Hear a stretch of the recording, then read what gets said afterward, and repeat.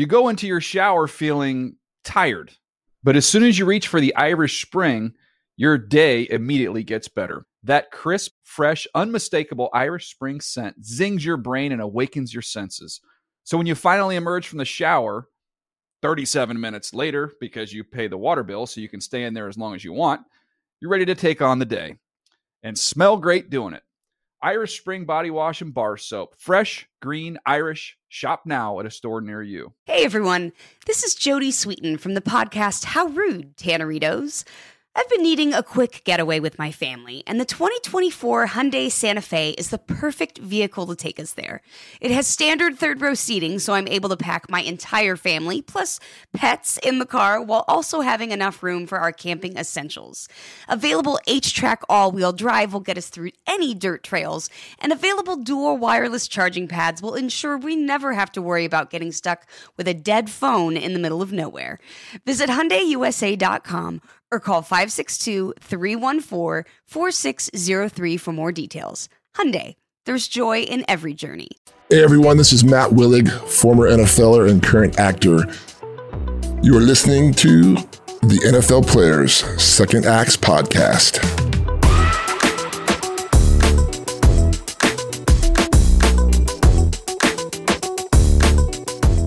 Welcome to the NFL Players Second Acts Podcast. I'm Peanut Tillman, and this is my deacon, as always, my guy, Roman Harper. Why are you smiling? Because I just love your enthusiasm. Quite alarming, actually. You got to bring it. No, I like it. We don't do the traditional and 5, 4. I just go right into it. I'm ready, excited baby. Because this is a good version of Peanut today. So our guest is going to get a good show today. All right, before we get to our guest, though, I want to thank all of our listeners, our followers, that always tune in and pick us up. And remember, you can always listen to us wherever you get your podcast at, whether it's Apple Podcasts or the iHeartRadio app. You know, who's our guest today? We got a good one. He played 14 years in the NFL as an offensive lineman. He's got a Super Bowl ring with the Rams. He played in another Super Bowl with the Panthers. We both play for the Panthers. You've seen him on TV shows, shows like The Young Rock, and movies like We Were the Millers. Please welcome our guest, Matt Willig. Yay! Guys, thank you, man. And he is not only that, but he is the big man in Hollywood. Like, literally. He's not a big man. No. He's the big man. I'm one of them, at least. It's like 6'9", 6'10". Only on TV. Only 6'12". on TV. You're Guys, huge. let me say, man, real quick, it's a privilege to be here. I've been listening to this show, and it rocks, and it's really an honor to be here. So thanks for having me. Man, thanks you. For busting us. You know, I didn't realize, I was telling you outside, you know, you don't realize who you see or who you know on TV. Right, and all of a sudden, you start looking like, oh, dude, this guy, not only he's a huge person, but he has the body of a football player, but he was a football player. And then, like I was telling you earlier, my wife has watched you in the Agents of S.H.I.E.L.D. Agents of S.H.I.E.L.D. Yeah. You know, I told you she was addicted to this movie, this show. And so it's been really cool to kind of like do a really big dive into your career and how your life and all the avenues it's taken you and what your acting career is like, what it's been like. Tell me one thing you're working on like right now. It. Well, first of all, let me just say my acting career sort of emulates my NFL career, you know. People didn't know I played for so long. People don't know I've been an actor for so long, but I kind of just go along and I kind of grind my way through. But yeah, man, I was an undrafted free agent, you know. Yeah. Was not supposed to make it in the NFL. Only reason I got in because I had a friend who was working at USC and who had some connections with the Jets. Mm-hmm. And they said, hey, this guy has nothing else to work hard for you. And that's sort of my deal. And that's how my career started. Well, you also said you were a DN at first. Yeah. And then you switched over to offensive line. You put on 30, 40 pounds. That's a crazy story, too. I mean, you got a coach coming to me one day after, we're in two-a-days. Yeah. I'm getting abused as when a 6'7". When it was real two-a-days. Oh, when it was the old school. What year was this? 98? 6 weeks in a row. 6 weeks of 2 days. Oof. Brutal. Coach came to me one day and said, hey, we want to work out some drills with you. And 2 days later, I had the head coach say, hey, we're going to send you home. We're going to bring you back as an offensive lineman on the practice squad and see how it goes. 14 years, not bad. That's awesome. All right. I want to talk to you about your closeness to winning a Super Bowl before you actually won the Super Bowl. Okay. All right. So, and we had to look this up a little bit. So in 1997, you played for the Falcons. Yes. And you actually lost to the Packers and they went to the Super Bowl. Correct. All right. Then the 1998, the following year, you're with the Packers, and then they lost to the Falcons to go to the Super Bowl when they're doing the shuffle. We actually lost to the 49ers. Oh, yeah, okay. 49ers end up playing the Falcons. Falcons end up going to the Super Bowl. Yes. So, yeah. I was rooting against you because Let I me was tell a you 49ers something. Not fan. too many people know that. So that's pretty All right, good so by you guys. We're connecting all the dots here. Then in 99, you actually won the Super Bowl. Right. So you were close all these years. Yeah. You finally win it. Then you're around a little bit, and all of a sudden you get there again with the Panthers in 2003. Yeah. I was in my college dorm, actually my college apartment at the time. We had a little bit more money than you guys did. Yeah, I was actually in the league. Yeah. Oh, yeah. Well, Young whatever. guy. I probably still was making You're older decent than amount. him? Yes. He paid me to say that. Don't worry about it. Don't cry. I was like, dude, I felt a little bit about that. Hey, All some right. of us color our hair, some of us don't. Don't worry about it. It's You're okay. right. Correct. But so talk about that. The experience of being that close, always sniffing the Super Bowl, finally getting there, and then all of a sudden winning it, and then getting there again and then losing it. Yeah. Listen, as you guys know, man, just being in the league is a privilege sometimes. And you know, how hard guys work and don't get there, don't work. So true. Right. And so, my main focus was just staying in the league, staying active. But yeah, there were some times where I'm like, man, maybe this is my sort of curse, in the league. I'm going to stay in the league, but I'm always going to be that, that also kind of just getting close, but never getting there. So it was rough. It was especially the one where I was with the Packers and they had been to a couple bowls in a row. Right, yeah. And then I thought, okay, I'm making this nice jump here where I'm going to get on a team that's going to be back. And then we lose. And then the Falcons, who we saw a building kind of progress going on, but I didn't think they were going to get there that fast. Nowhere. And then the Dirty Birds freaking go all the way. Came out of nowhere. Yeah, but listen, man, it's win or lose. To me, the Super Bowl wasn't the ultimate.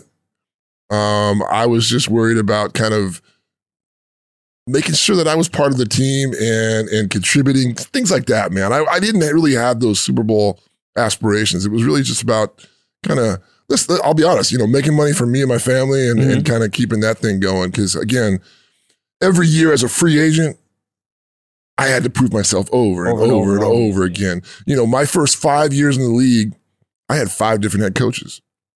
So when you're that free agent guy, there's one coach that kind of loves you and kind of pulls on you and say, yeah, you're my guy. And then he's out of there.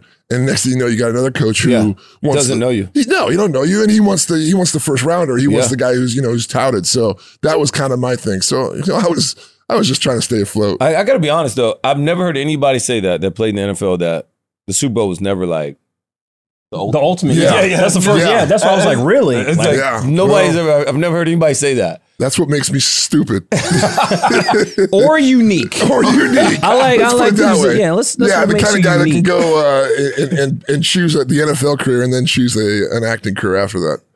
So how proud are you to, let's you went to USC. Yeah. A very franchised organization, college. Prominent. Just a great school. You go there, good career, and then you go undrafted.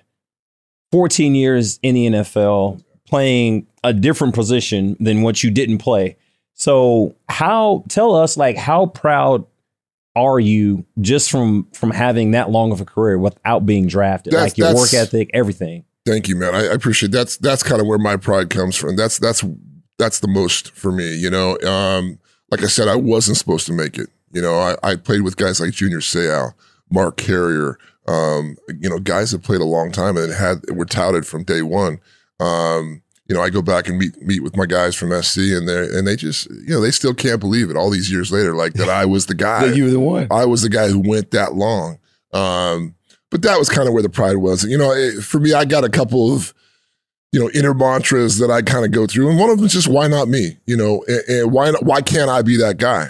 Whether it's, like I said, the acting or the NFL. But yeah, that was a huge source of pride that I was able to kind of put myself in a place where, especially after year 6, 7, 8, I was known as a guy who could come in, learn the system right away, be a smart enough guy to kind of play a couple different positions and be valuable to a team, whether it was starting or not. I started only so many games, under 100, but I probably doubled that in games I played 3 quarters or more because I could come in and back up like that. And so I think your starts were like 46 or 48. Hey, man, I said I was closer to 100. What the hell? No, you're right. Okay, whatever. Shot him down. But but he played in like 160 or 170 something. So it's like, and like I said, I doubled that in probably games that I played at least a half or more. You know, so when you think of it that way, I was valuable in much more ways than just being that starter guy. And so that was a huge source of pride for me that I was able to do it and do it well for a long time. Talking about pride, and this is kind of off the subject, and going back a little bit. I read that, you were standing by Dick Vermeil when London Fletcher tackles Kevin Dyson. Yes. Right? Boom, you win the game. Emotional. Everybody's happy. You're celebrating. And then you're in Carolina. I'd like to know maybe where were you standing when all of a sudden Tom Brady drives him all the way down? And now looking back on it, Tom Brady, when he did that then, was not Tom Brady that we know and sit here and I'm looking at right here today. Does it give you any type of emotion knowing that Tom Brady has become who he's become? And like maybe you're like, you know what, we were just in the way and we had no idea. Well, it was the beginning of his legacy, It really was. And that was a heartbreaking loss, man.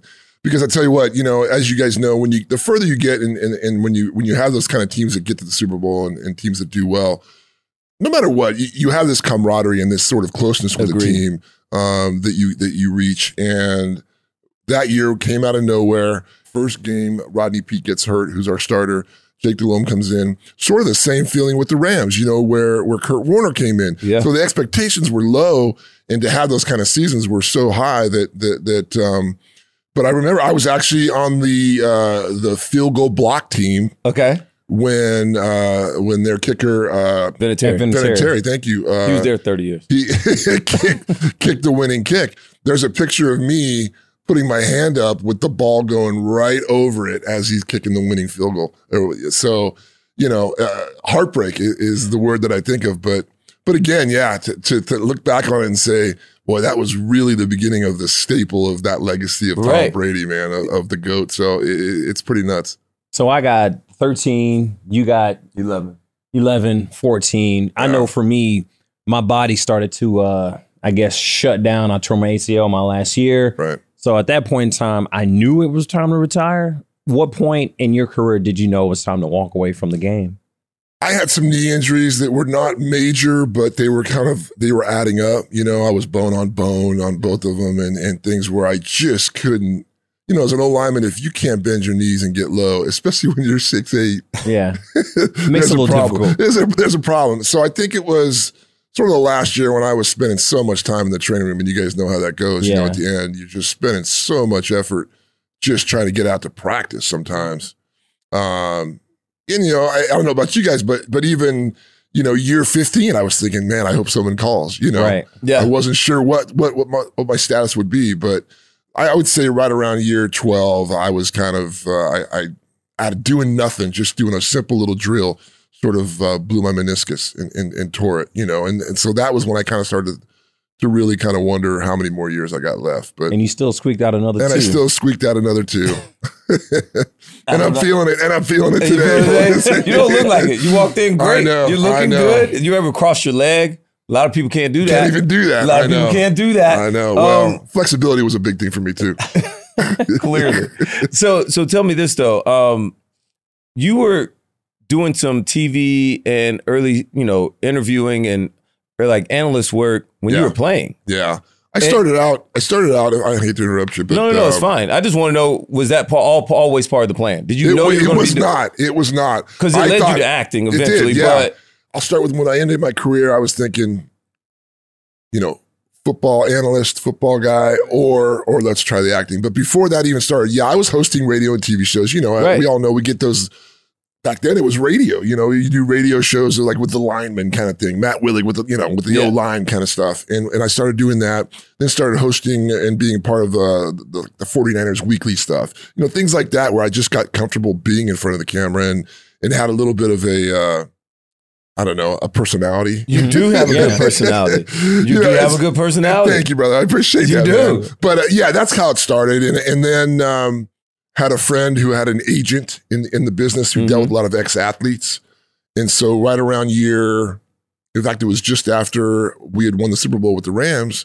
I ended up doing a commercial. So I got into the acting thing, and I booked my first commercial. What was the commercial? It was a commercial with Terrell Davis and Kurt Warner for Campbell Soup. Campbell Soup. Okay. And I played an offensive lineman for the Rams. Easy. It was an easy deal. Easiest gig ever. But so I was doing that, my last 3 or 4 years in the NFL, I was doing it every offseason. I'd go and I'd do 3 or 4 commercials, and started having instant success. And so that's when I kind of thought, let's give this a shot and see what happens. So that's kind of how it started. Oh, okay. Did you get any free soup after the commercial? No, they didn't. No, I tried. By the way, you don't want to try that soup after about 7 hours of it sitting around. But, that's the best thing about it, man. I'd have got all the free soup I wanted. So was it hard getting into the acting bug? Like, what made you want to get into acting itself, though? Like, I know we do radio, we do TV. That's kind of the typical thing for us to do when we retire. And playing an offensive lineman, that's not really acting. Different. Yeah, that's different. Yeah. Like, I'm curious to how did you get into that? What was that first big role like for you to get into character, makeup, crying, not crying, emotional? I'm the 5th of 6 boys, and I was always looking for attention. That's kind of where it starts. Okay. When you're this big, you take on that personality of kind of being the jokester guy. And I was that guy. I was that guy in the NFL. I was the guy who kept things loose, kind of always had that sort of goofy personality. And that's kind of how it started. I got with an acting coach and worked for first couple of years just to see where I was at. Yeah. And Stuart Robinson, I'll never forget him. He dealt with a lot of ex-athletes. And he told me right away, he's like, man, he goes, you've got something. You got it. You have a kind of a fearless attitude about things where you have these instincts. And a lot of times instincts will carry you for a while. You know what I mean? If you just kind of think you know what you're talking about, you can fake it till you make it. Yeah. And I did that Sounds for a like while. I'm telling you. And I was lucky enough to have some good roles and get some good things where they fit. Now, again, being my height, man, there's only certain roles that you're good for. Right. I'm not going to play the leading guy. So it was a lot of bad guys. It was a lot of things that to me seemed easy. It's only when you get into the heavy dialogue and things like that where you got to really show emotion where you decide whether or not, you got what it takes. And again, it's little steps, man. As you guys know, you take these little steps climbing that ladder to figure out how far you can go. And so I was doing that and it was working for me. So by you being so high, a man of your stature, or being 6'8", 6'9", and you can only play so many roles, is that a little discouraging? Was it called typecasting? Yeah. I don't want to be the bad guy all the time. I want to be the lover, not the fighter. Specifically the bad guy for sure. I like playing guys who were a little different and have some emotion. And that was cool to kind of get to a place where I was playing some of those guys. But it takes time, Hollywood loves to typecast you. It's been said for years and years and years. And it's true because they like you the way you fit, And it's only when you do, I was able to do a couple of independent things, things that were lower budget where you can kind of get out and do your own thing, where you put that on a reel, you show other people, things like that, where they finally start to go, okay, he's got some chops. It's been one of the coolest things about acting has been some of the little responses from people that I admire or respect who have said, Matt's got some chops, Matt's got some acting ability. And for a guy who kind of came up the way I did, just being a ball player, that means a lot to me too. So I've done one movie in my entire life, and I did the Sharknado. May the 4th be with you. Oh man, I wish you hadn't told me that. The respect level just bounced, man. I'm telling you. Hey, I saw it. Yeah, I had like one line, and I have no desire to be an actor whatsoever. But the dude reached out, and I was like, well, yeah, whatever. Absolutely, I'll do it. Didn't read the script till I got there. Like, I totally was not prepared. Right. Wish I had an acting coach or whatever. But anyway, I guess my question is, what does an acting coach do? Like, what could an acting coach teach you? Like, what do you do? I know football drills. I do certain drills to get me my feet right, hand drill, whatever. Like, what do you do as an acting coach? I'll give you a great example. Early on, because I'm sort of a handsy guy who likes to kind of talk like this sometimes, I was doing that as an actor. And he would say, plant your feet and stop moving. Be still. And that was one of the earliest lessons I learned, was to be still where you are. And you don't realize how much you kind of move around and do things, especially if you're someone like me who did, until you kind of realize what you're doing and stop doing it or start doing something like that. Then, that's one of some of the real keys. It's the minimalization of things that you do, just eye movement, as opposed to shaking your head and making a face or things like that really make the difference between kind of being just a guy who does it sometimes, or a guy who can kind of elevate himself into that next level of acting, which, again, man, if there's 80 levels of acting ability, I'm on, the top, I'm on the first 10. I got so much further to go. But again, those are some of the things that you do. It's amazing to be able to see yourself, just like when we're balling, you think you're doing something right, and then you watch tape or film and you go, I didn't realize I did that. Yeah. And it kind of takes film sometimes to be able to see what you're doing wrong. Right. It's the same with acting. You're able to see the little things that you can kind of change moving forward. And again, like I said, early on, man, being still and being kind of planted where you are, it was a huge thing. So, I mean, that's got to be huge for you, especially with your stature, right? Yeah. Like, you can already be a little bit overbearing compared to probably your co-actors beside you. You're going to be way bigger. We don't need you flailing arms, right? It takes away from what you're actually saying. Is that where they were trying to give you that? That's one of the biggest advices for you, I'm sure. And somebody may tell me something completely different, but we all have to accept it. I really love that part of it. The other part, what I really want to know is, what's the difference between like a low budget, like independent film, like and like a high budget, project. like be able to tell the average person, I've never been on a set. Like, break that down for me. Like, what are the biggest differences? Because, like, I think I know, but I don't know it all. So tell me that. I got to say all these things with and being delicate. I don't want to offend anybody out there. Well, they don't know. Yeah, right. Is it Tubi? Is it like Tubi low budget? Here's what it is. Number one, it's obviously money. Yes. Money that they invest in actors, that they invest in sets, that they invest in the ability to shoot somewhere. A lot of times just, being able to pay for a spot to shoot is important, so all those things, it's across the board. I would say number one, the level of acting is, the actor that you're going to get on a higher budget, obviously is something. But again, sometimes when you get with the right crew, I did a movie called The Employer with Malcolm McDowell and a cast of about 4 or 5 people, where very low budget, but you knew right away coming in, these are high level actors that are just kind of doing, and I'll say another thing is script.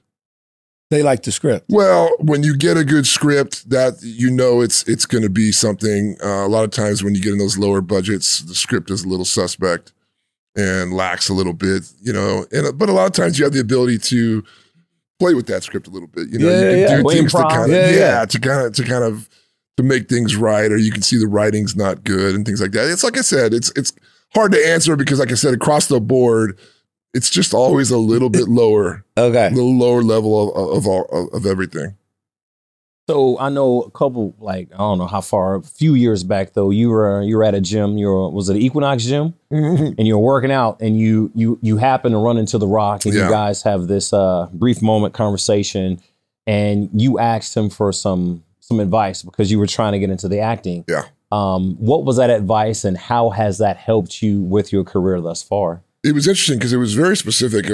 I didn't, being fully aware of not overstepping your bounds with someone like that, right, is kind of important. So we were working out for a couple of weeks, and we'd just do some sets together, nothing big. And I had a movie coming out called Year One, which was kind of my first big movie that I had done. Michael Cera, Jack Black, yeah.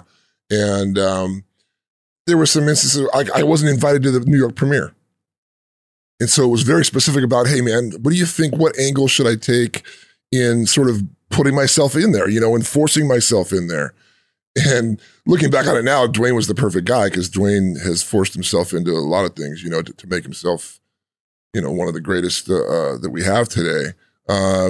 And he was very honest about things and kind of gave me that sort of advice that was, push your way through, man. Don't say no. Don't let no be an answer. Don't let them tell you can't go somewhere, things like that. And so that was cool. It was cool just to have that and kind of keep it light and simple. And he was very cool about it. And he ended up kind of very soon after that, kind of getting his own gym and, kind of going private. And I'd see him from time to time where he would come up and give me some love and say, and one day, man, we'll work together one day. And to kind of come full circle and have it be with Young Rock and have it be his story. And play a guy that he considered basically his uncle. He used to call him Uncle Andre as a kid. So was kind of a neat little full circle moment. So I just want to briefly talk about your role in Young Rock when you play Andre the Giant. For those listening and watching, Andre the Giant, was he 7 feet? He's about 7 feet tall. He weighed about 500 pounds. 450 pounds. He was, it's just funny to me because every wrestler, they get taller every time they announce their name. That's right. He was one of them. He was huge. Yeah. I remember watching him as a kid and I remember when Hulk Hogan picked him just up. Body slam. Just a normal body slam. I lost my everlasting mind at 6 years old. And that moment right there, Hulk Hogan, I was like, yo, he is the truth. He is the deal. Now, you don't look like you 450 pounds. No. What all did you have to do? What did your body have to do to become that player? And I like the hair too. You had like the little curls. Yes. My wigs were it wasn't even my hair. So that's the transformation I needed to make. When I booked it, it was funny because they never even said to me, hey, we want you to gain weight or we want you to kind of get into that sort of mode that would look like Andre. They booked me at, basically kind of what I weigh now, maybe even a little less. I'm about 300. I'm like 295. And I was probably a little bit less. But so I took it upon myself to gain 30 pounds for the first year. And, it was just about being soft and having that Andre look. After that, it was, it's facial mannerisms. It's things like that you got to really look at. I studied everything that he did. And then once you put that wig and the different outfits on, it sort of transforms you. But yeah, the weight was the biggest thing because I really wanted to feel that. And, when you're on camera, everything adds. And so being 330 pounds, 6'8", it transforms into 7 foot, 450, really. Yeah. It was a grueling grind to kind of keep that weight on where everybody else all the other wrestlers were losing weight and trying to look as good as they could. Getting them the abs going, I was like, hey, let's go and have some lunch. Let's go eat another burger. And so that was kind of funny. But I took it really seriously, because I didn't want to, this guy is iconic. Yeah. Andre is iconic. Even if you don't know wrestling, Princess Bride, the movie he did. And so there was a great responsibility, honestly, to kind of do it right, kind of have a lot of respect for it. Mm-hmm. Even though it's a show where they're going to dramatize things and kind of make some stuff up and to make it a show, it was really important kind of for me to make it believable, respectful, and make it so that people who knew Andre back in the day, that was one of the biggest things that I had since Sources of Pride, as the show was going on, was people were coming to me who knew Andre and saying, man, kind of uncanny, some of the things that you're doing remind me of Andre, and so a lot of respect for that. So I got one question for you before we move on to the next one. Is all right. So when you're saying you're watching film on Andre the Giant, like how much film do you watch? I know when we say watch film, we watch like football, right? But like, how much film do you really watch? I watched every interview Andre did at least 20, 25 times. Mm. And there wasn't that many. There were different points in his life where he spoke less good English. Yeah, right. Then he started to learn a little more. Then he became even heavier when he was older, and he kind of had you and the more. My biggest thing was I would. You almost did it. I know. I know. And I said the tongue. Give the people what they want. You deaden the tongue. You make the tongue as big as you can so that you talk with everything is kind of. So that's kind of where I started that. And and it was, that was kind of where it started. And then again, just to kind of make a point, when I came in and I had so much confidence, going back to that, that I could do it, I was almost, and I don't want to be disrespectful to the executive producers, but they let me do some things. They said, hey, we trust you enough to where if you want to make these choices or these things, sometimes I would say, hey, Andre wouldn't wear this, or Andre wouldn't have done this. The first season, you go back to that WrestleMania 3 incident with Hulk Hogan. They wanted me to wear that black singlet, which he's very famous for, but he never wore it early on. He only wore it kind of at a certain point in his career. They wanted me to wear it the first season, and I kind of said, hey, Andre wouldn't have worn this. This was before the time. And they respected me enough to say, okay, we get it, and they would change it up. Little things like that kind of along the way allowed me to kind of have some real good say over the character, which was really cool. And you wouldn't know that unless you watched and studied the film. Yeah. That's so important. Yeah. Great job there. Put in the work. My other thing is, how does that make you feel? Do you feel like closer to The Rock? Because it's really like a part of his story, a part of his life. Do you feel closer in that way, knowing that he was kind of that person that kind of gave you confidence in this lane, right? Like, because we all got to have somebody to believe in us or tell us at some point, man, like, you can do this. It's okay to believe that it's okay.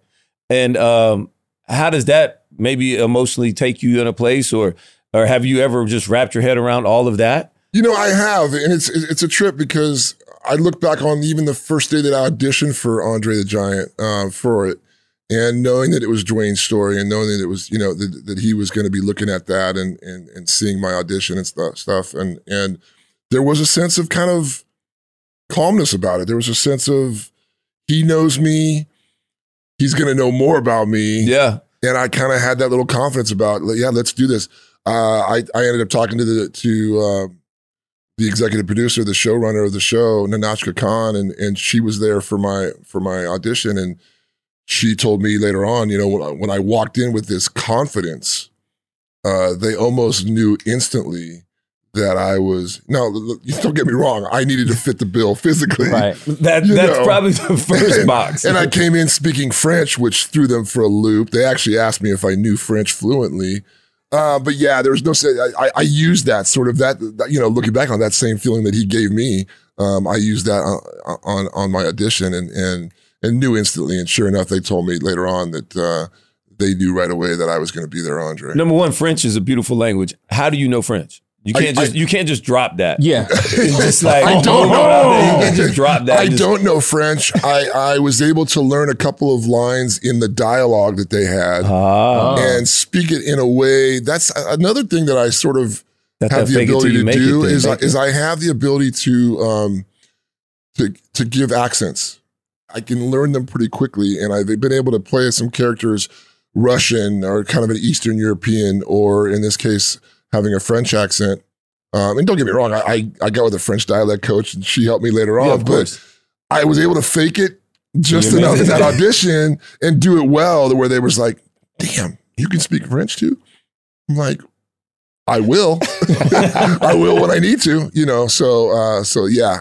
Do you think you mimic how you hear it? Because Trevor Noah, he's real big into traveling and learning other languages. Right. And he goes, the biggest difference with learning languages, why it's easier for kids to learn language, because kids, they don't mind making a fool of themselves because they can just mimic it. So I'm not saying I'm an expert at mimicking people, but when I imitate or if I'm telling a joke or whatever, I kind of mimic what I hear. Yeah. So do you think that's kind of what... That's where it starts. And with every language that you try to mimic or have an accent with, there's always 4 or 5 key things or key words that you'll hear from either someone with a French accent or someone with an Irish accent or someone with an Eastern European accent that you recognize, that you can go, okay, that sounds legit, because those are words they would change or not be able to change. You know, they wouldn't use certain vowels, stuff like that. As trivial as it sounds, those are the things that kind of are important. And again, going back to having the skills as a next level actor, those are the things you kind of do. I'm making all the connections here because you were like a young kid. You said like making fun of myself. This is kind of like being the big guy and just trying to make it easy on everybody. Peanut's like, no, that's how you actually learn how to make and actually sound like other languages as well. That's just, you're putting all these things together. Got to put yourself out there. You got to be able to put yourself out there. Look, you can look at every comedian, and they have the ability to do that and speak in 17 different, sort of characters or whatever. It's that same mentality. It's that same kind of. Again, I said I was the fifth of six boys. You're always looking for attention. Yeah. And so it's those kind of things that I've always sort of used and had at my disposal to kind of, use to lighten situations or whatever, kind of make myself in a relationship with somebody. We're going to take a short break and we'll be right back. You go into your shower feeling tired, but as soon as you reach for the Irish Spring, your day immediately gets better. That crisp, fresh, unmistakable Irish Spring scent zings your brain and awakens your senses. So when you finally emerge from the shower, 37 minutes later, because you pay the water bill so you can stay in there as long as you want, you're ready to take on the day. And smell great doing it. Irish Spring Body Wash and Bar Soap. Fresh, green, Irish. Shop now at a store near you. Getting ready to take on spring? Make your first move with the reliable performance and power of Steel battery tools. From hedge trimmers and mowers to string trimmers and more, right now you can save $50 on select battery tool sets. Real Steel. Offer valid on select AK system sets through June 16, 2024. See participating retailer for details. I want to ask you about what it was like when you were playing the role in the movie Concussion.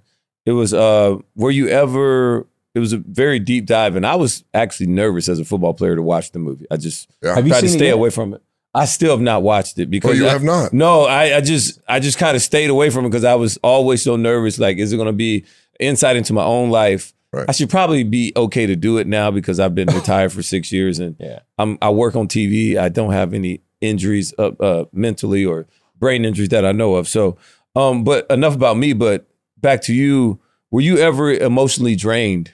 How did this movie affect you internally, emotionally, mentally, spiritually, playing the role that you had to play? And also maybe talk about the preparation going into it. Sure. Yeah, no, all those things, man. I, again, talking about taking a role seriously and really kind of having a connection with it. So I played Justin Strelzik, who was a former NFL lineman who ended up taking his life, many believe, because of CTE. I met with his widow. That was the first thing I wanted to do. And even before that, got in touch with her where she sent me a box full of his drawings, his writings, his music. He was a real eclectic guy where he played the guitar and he wanted to be an actor, honestly. And so there was all these things where he would write. And so she sent me a whole bunch of stuff. So getting into that part of it was really huge, kind of getting into a mindset of that downward spiral that one would go through. Because like you, I'm lucky enough, and I think it's part of why we do this. I think keeping the brain active and motivated is a huge factor. So that was and then when I got out to Pittsburgh, we shot in Pittsburgh, met with the widow and his family. It's funny because they have a son named Justin who was born on the same day I was born. They ended up, I said I was going to ride a motorcycle, which he rode. I said, is there any way to get his motorcycle? His son had his motorcycle that he rode. And so I learned how to ride because I'd ridden, but he had a big hog, he had a big Harley. And so I needed some practice anyways, learned how to do that. And it was all these little things that I'm telling you, like, just like I'm talking about before, the little things that kind of make and put yourself into a position where you're ready to rock when it comes time. My scenes were emotional. The actress that played his widow or his wife at the time, we cried for 10 hours doing a scene. Just to stay in that moment, that place where, there's a scene where I get violent and end up leaving. I remember distinctly between scenes us holding hands, just two actors who had just met a couple days ago, holding hands, trying to hold back tears because of the seriousness, severity, the the climactic sort of heat that was going on scene. I ended up choking her in a scene, which it wasn't in the script, which scared the hell out of her, scared me because the director wanted me to do it. So again, going back, kind of cutting through, it was those things kind of that put me in that space to kind of maybe feel what he might have been feeling. But the whole concept of CTE and things like that, kind of, again, you walk in with this idea that I need to kind of take this serious because I'm part of it. Yeah. I could be living this. Right. Who knows? Yeah. I've known guys. I played with Junior Seau. I roomed with Junior Seau. Another linebacker, Scott Ross, who was a big time player at SC my times, he ended up taking his life, and they found CTE. So I've been around it. I've seen it. And so, yeah, man, it was a heavy deal. And I had so much, again, going back to even like with Andre, I had so much pride kind of getting involved in it and being a part of it. And so it was pretty cool. All right, tell me this, though. One last thing to finish that up. How do you get back out of playing such a serious role where you've been involved with the family, you've met with the widow, you ride the bike, you see all these things so intimately, like you're saying, you're holding hands crying. Yeah. Such a serious moment of it. How do you get back out of that and like, okay, I'm getting drugs back. and alcohol? Yeah. Can I say that? I mean, if it helps, I mean, I appreciate the honesty. No. Again, I think to me, going back to CT real quick, I think that part of the issue with a lot of guys, and this is just my opinion only, is that they have pre-existing conditions. Yeah. I think that a lot of them have these dual personalities. Their ups and their downs are really high, so that kind of comes with the territory. I've always been one who has always sort of looked at things from the comical side of things. Mm-hmm. So I kind of, that for me is a great way to pull back, is to have some comedy with things and kind of keep things light. And again, I was there for maybe a couple of weeks while I was shooting, and then sort of taking yourself out of that situation. I had a huge beard that was Justin's, that I grew, shaved that off. You just changed the whole personas. There's all sorts of things like that I would do that would put me back into the Matt Willig mode, or you go home and slapping some kids around. I'm joking, of course, but being a parent, will take you out of that, and all sorts of things like that to kind of put you back where you need to be. Okay, good. So we're going to flip it. We're going to get into a couple of fun questions now. Me, cool. I'm a big movie guy. I love movies, seen a ton of movies. I probably go to a movie by myself. I go all the time. I'm the same guy. So We're the Millers. Yes. Hilarious. I probably watched it a month ago, and just by chance now we meet you and we're doing this show. There's a remember his daughter's in here.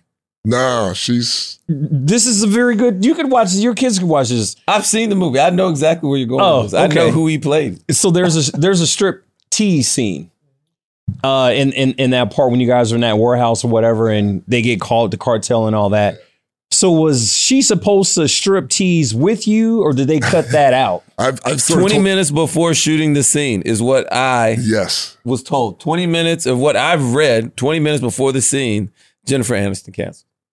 Well, I don't know if she canceled. She didn't cancel. What happened was in the script, it's that she comes over to my character and dances all over me. And that was my first day of shooting. So I'm there in the scene. So it was easy. But yeah, that was a funny little moment of going, man, I almost had Jennifer Aniston give me a lap dance. I guess not. On day one. On day one. I could have done anything, got fired, I would have been happy.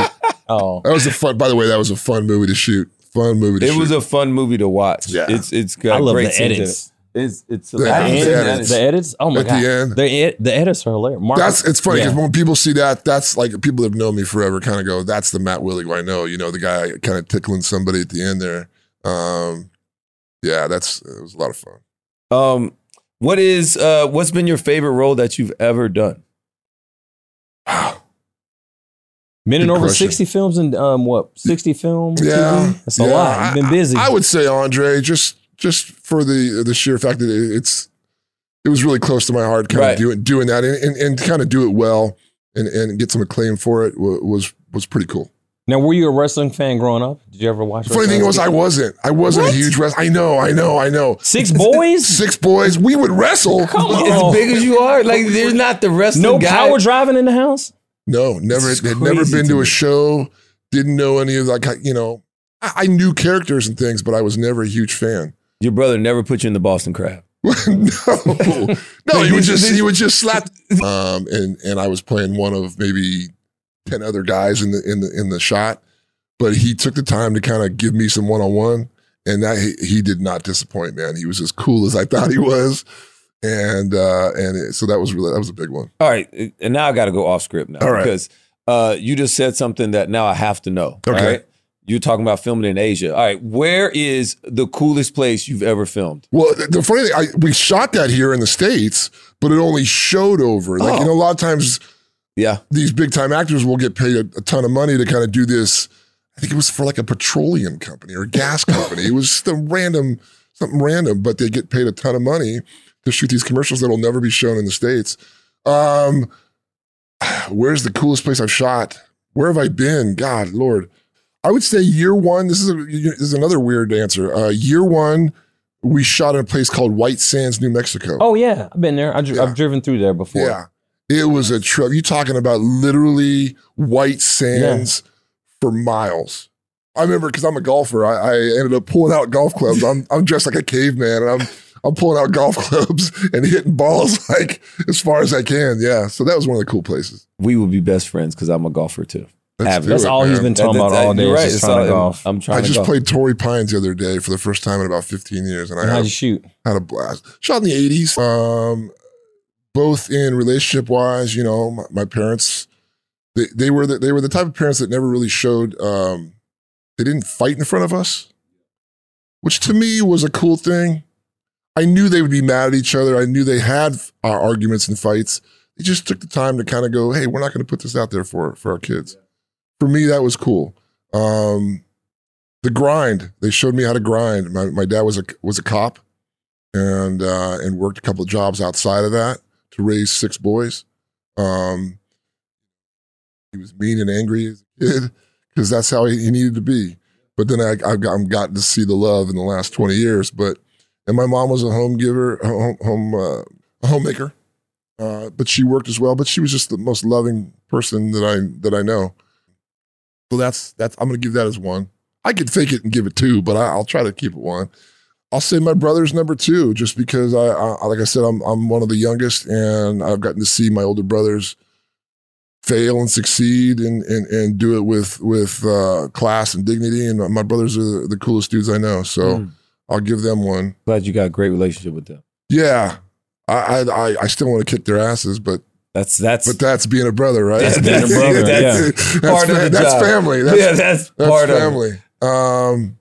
Man, after that, do I need any more? Christian, Catholic, I gotta say God. Love it. I'm not always perfect by far, but when I'm in trouble and when I need some guidance, I kind of get spiritual, and I think of that. I love it. And again, I'm not trying to be cheesy. I'm really not, because I'm kind of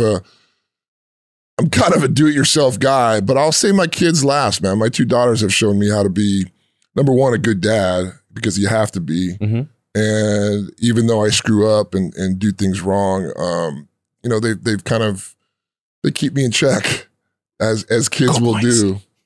Yeah, she's over there. I had to give her some love. She came with me today. Hey, cool points. Yeah, but it's true. Her and I we're good. We're best friends. I'll say that.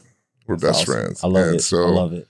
Yeah, man, it's family for me. I'm not always, like I said, I'm not always the best family guy, but when it comes down to it, I think it's the most important thing. So, it's awesome. Yeah.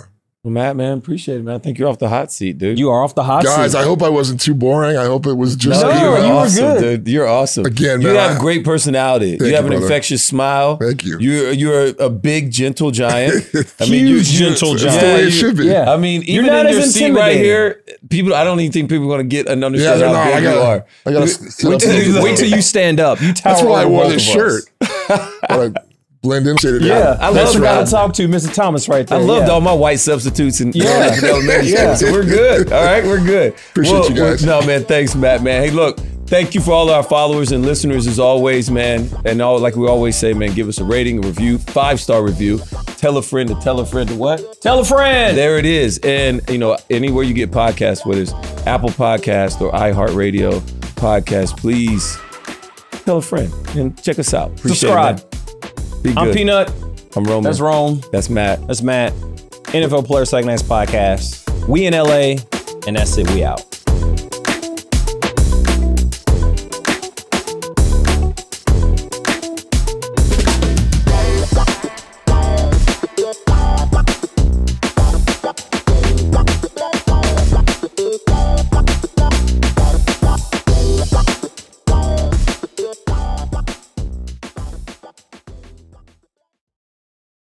You go into your shower feeling tired, but as soon as you reach for the Irish Spring, your day immediately gets better. That crisp, fresh, unmistakable Irish Spring scent zings your brain and awakens your senses. So when you finally emerge from the shower, 37 minutes later, because you pay the water bill so you can stay in there as long as you want, you're ready to take on the day and smell great doing it. Irish Spring Body Wash and Bar Soap. Fresh, green, Irish. Shop now at a store near you. Getting ready to take on spring? Make your first move with the reliable performance and power of Steel battery tools. From hedge trimmers and mowers to string trimmers and more, right now you can save $50 on select battery tool sets. Real Steel. Offer valid on select AK system sets through June 16, 2024. See participating retailer for details.